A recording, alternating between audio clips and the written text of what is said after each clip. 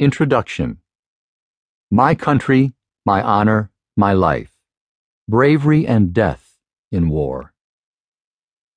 October 18th, 1776. Captain William Glanville Evelyn, resplendent in his British uniform, stood tall in a coal-black landing barge, the first orange rays of daylight streaming over him and glistening on the calm waters of Pelham Bay above Manhattan. Men were all about him, in his craft and in countless others. They were soldiers, part of an operation that had begun hours earlier during the cold, dark night. Evelyn and his comrades could not have been happier to see the sun. Their feet and hands were numbed by a cruel autumn chill that penetrated even into their bones. As it grew lighter with each minute, the men, swaying gently in their landing boats, squinted toward the coast, searching for signs of the enemy. They saw nothing. The beach was deserted, and night still clung to the motionless trees in the interior. The men were British regulars and their German allies, some 4,000 strong. In each amphibious craft, several soldiers struggled with long oars, grunting occasionally as they strained to row toward the coastline.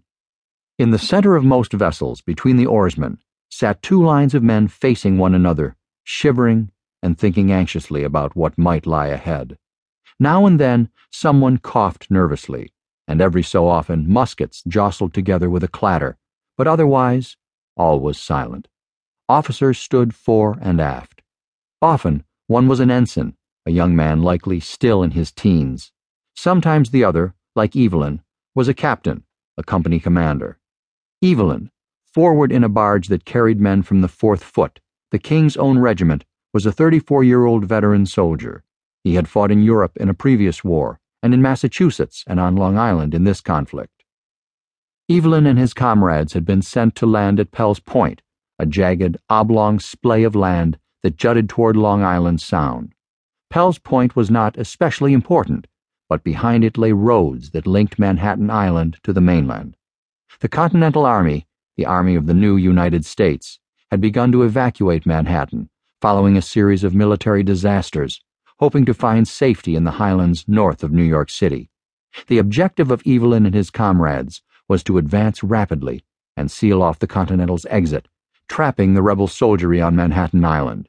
If Evelyn and his comrades succeeded, the American Revolution might be over. A great crisis in America's fortunes was at hand.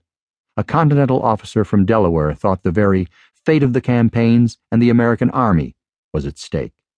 Only the utmost exertions of desperate valor could save George Washington's army and the cause, Colonel John Haslett had written on the eve of the Redcoats' landing. Though the British could not see them, Continental soldiers were not far from the beach at Pell's Point. 2 days earlier, Washington had posted 4 Massachusetts regiments at Eastchester, near the coast, to guard his flank.